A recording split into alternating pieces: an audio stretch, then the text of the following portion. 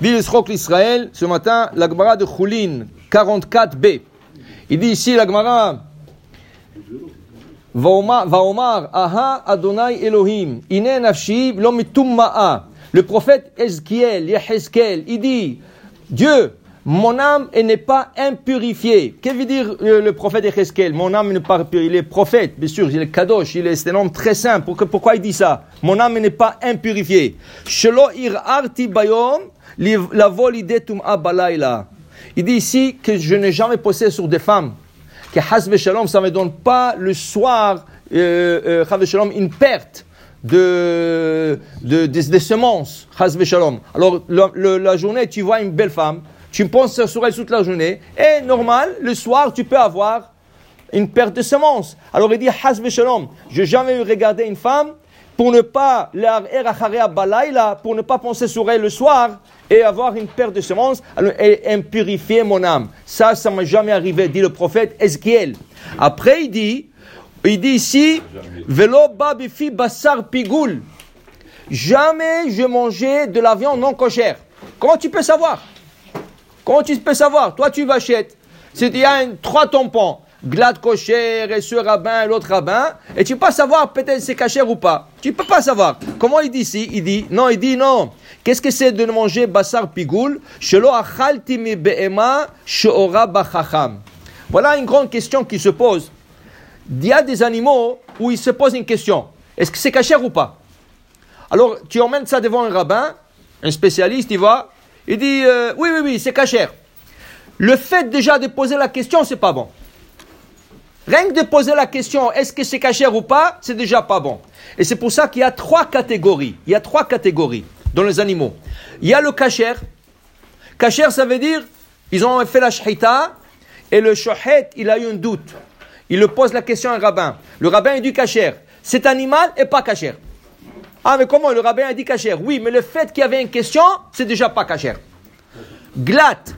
Moi, c'est glatt. Glatt, c'est un mot yiddish. Glatt, c'est un mot yiddish. En yiddish, comment tu dis lisse? Glatt. Alors, une compagnie ici, elle a pris le mot glatt et ils ont mis ça comme leur nom de compagnie. Mais en vérité, glatt, ça veut dire que quand le shohet a égorgé, c'était lisse. Il n'y avait pas de question. Ok? Mais maintenant, au niveau du lisse, il y a deux niveaux. Il y a un niveau du lisse, ça veut dire que tu prends le poumon de l'animal, et l'animal, vous savez, la vache, c'est un être très fragile. Dès qu'il y a un avion qui passe sur elle, elle a peur. Tout de suite, il y a un trou qui se forme dans son poumon. Maintenant, ce trou-là, il cicatrise. Alors, quand tu ouvres l'animal, là, et tu vois le poumon, qu'est-ce que tu vois? Tu vois un trou cicatrisé. Okay? Maintenant, il y a des cicatrices qui sont acceptables, il y a des cicatrices qui ne sont pas acceptables. Quelle est la différence entre les cicatrices? Si je peux prendre là, le filament là, c'est un filament qui a l'air comme une salive épaisse. La salive épaisse là, je le prends et je suis capable de mettre le poumon sur une table et je prends avec le doigt comme ça et ça s'enlève.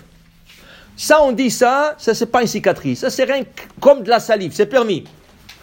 Mais si je dois tirer le fil, ce n'est plus halak, ce n'est plus glatt.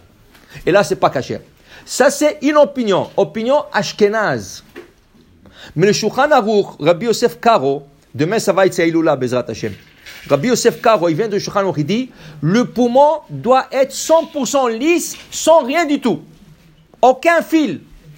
Rien, aucun filament, aucun fil, rien. Ça doit être, on appelle ça halak bet Yosef. Le halak du Shulchan Aruch qui s'appelait le bet Yosef. Pourquoi? Lui, il dit que s'il y a le moindre de fil, il y a un trou qui s'est cicatrisé. Dès qu'il y a un petit trou, c'est fini. Maintenant, vous allez comprendre une chose. C'est quoi la différence entre Halav Israël et pas Halav Israël? Quand on dit Halav Israël, un lait trait par un juif.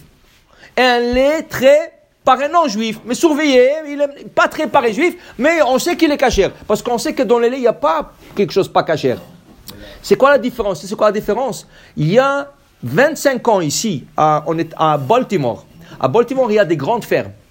Il y a un mashgiach qui est en train de surveiller les vaches, et il voit un vétérinaire venir avec des piqûres là, et est en train de piquer les vaches. Il dit, monsieur, qu'est-ce que vous êtes en train de faire? Il dit, je leur pique dans l'estomac. pourquoi vous leur piquez dans l'estomac? Il dit, parce que tu sais que la vache, elle a 4 estomacs. Okay? C'est comme ça qu'elle est ruminante. Elle a 4 estomacs. Elle passe le manger d'un à l'autre, et ça revient, comme ça. Il dit, écoute, la vache, quand elle mange, elle avale beaucoup de l'air. Quand elle avale de l'air, ça fait gonfler son estomac, ses estomacs. Et les estomacs, quand ils sont gonflés, ils ne produisent pas beaucoup de lait. Qu'est-ce que tu fais? Tu prends une petite aiguille fine, tu lui perces l'estomac, et petit à petit, le l'air, il se dégage, et le manger il reste dedans, et ça lui donne à produire plus de lait. Il a dit, mais est-ce que c'est cachère ça ou pas? Il est parti demander à des rabbins. Pendant 2 jours, ils ont interdit de boire le lait. Ils ont discuté. Il y a même des rabbins qui ont dit qu'il faut prendre toute la vaisselle halavi et il faut la jeter. Tout le lait taref. Comme ça a été fait plusieurs fois, tout le lait taref. Là, qu'est-ce qu'ils ont fait? Ils ont demandé que le Hok L'Israel prenne des fermes où il n'y a pas de vétérinaire qui vient piquer l'animal. Alors, pas seulement qu'ils surveillent le lait trait, ils surveillent qu'il n'y a pas de vétérinaire. Regardez, pas ici, mais aux États-Unis, chaque fois que tu achètes une bouteille de lait, tu achètes comment on appelle ça, de cream cheese, n'importe quoi, c'est écrit en grand sur la capsule, c'est écrit non. Et après en petit, injected, non injecté. Ça veut dire qu'il n'y avait pas des injections. Okay? Alors, Hok L'Israel, que tu prends un troupeau, okay?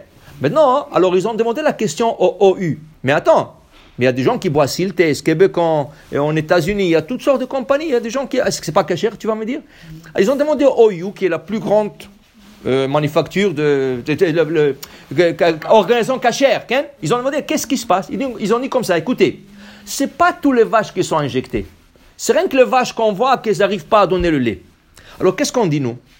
C'est sûr que si la vache a été injectée, elle n'est pas cachère, sa viande n'est pas cachère et son lait n'est pas cachère. Ça c'est sûr, tout le monde sont d'accord, il n'y a pas de discussion. Il n'y a aucun rabbin qui va te dire que c'est cachère, aucun. Le problème, la chose est, ce n'est pas toutes les vaches qui sont injectées. Alors nous, on se base sur le fait de Batel Beshishim. On suppose que sur chaque vache injectée, il y a 60 qui ne sont pas injectées. Alors on suppose que ce lait trait, il s'annule 60 fois sa quantité. Alors c'est une supposition. Alors tu as le droit de le boire. C'est une halakha. Ça permet. Mais ceux qui sont plus stricts, ils ne veulent pas prendre de la chance. C'est ça qui te dit ici le prophète Ezekiel. Je n'ai jamais mangé de quelque chose qui est en question. Si quelqu'un m'a dit, tu sais, il y a un doute, mais c'est permis. Il a dit, je n'ai jamais mangé de ça. Ça veut dire que, essaye de manger quand tu manges. Mange quelque chose qui est sans question. Il y a des gens que tu leur dis, tu sais, hein, pas grave, dis-moi, c'est cachère ou pas? Ah, c'est cachère, c'est, ils mangent. Kol d'orbekol. Okay? Quand tu manges quelque chose, si tu vas prendre un verre d'eau, écoute ça, un verre d'eau, et quelqu'un va dire, oh, ne bois pas ce verre. Pourquoi? Il dit, j'ai écouté à la radio qu'il y a une possibilité de 1% de poison dans l'eau. 1% de poison, mais 99% c'est de l'eau, il n'y a pas de poison. Tu vas le boire? Jamais de la vie. Tu vas même pas prendre le 0.0001. Okay? Alors pourquoi tu prends le doute, c'est cachère ou pas cachère? Ne prends pas ce doute sur toi. Ne prends pas. Si c'est cachère, tu le manges. Si c'est pas cachère, il y a quoi à manger. C'est pas qu'il manque dans notre génération quoi à manger. Alors enlève-le de toi. C'est ça qui dit le prophète. Jamais je rentrais dans ces doutes.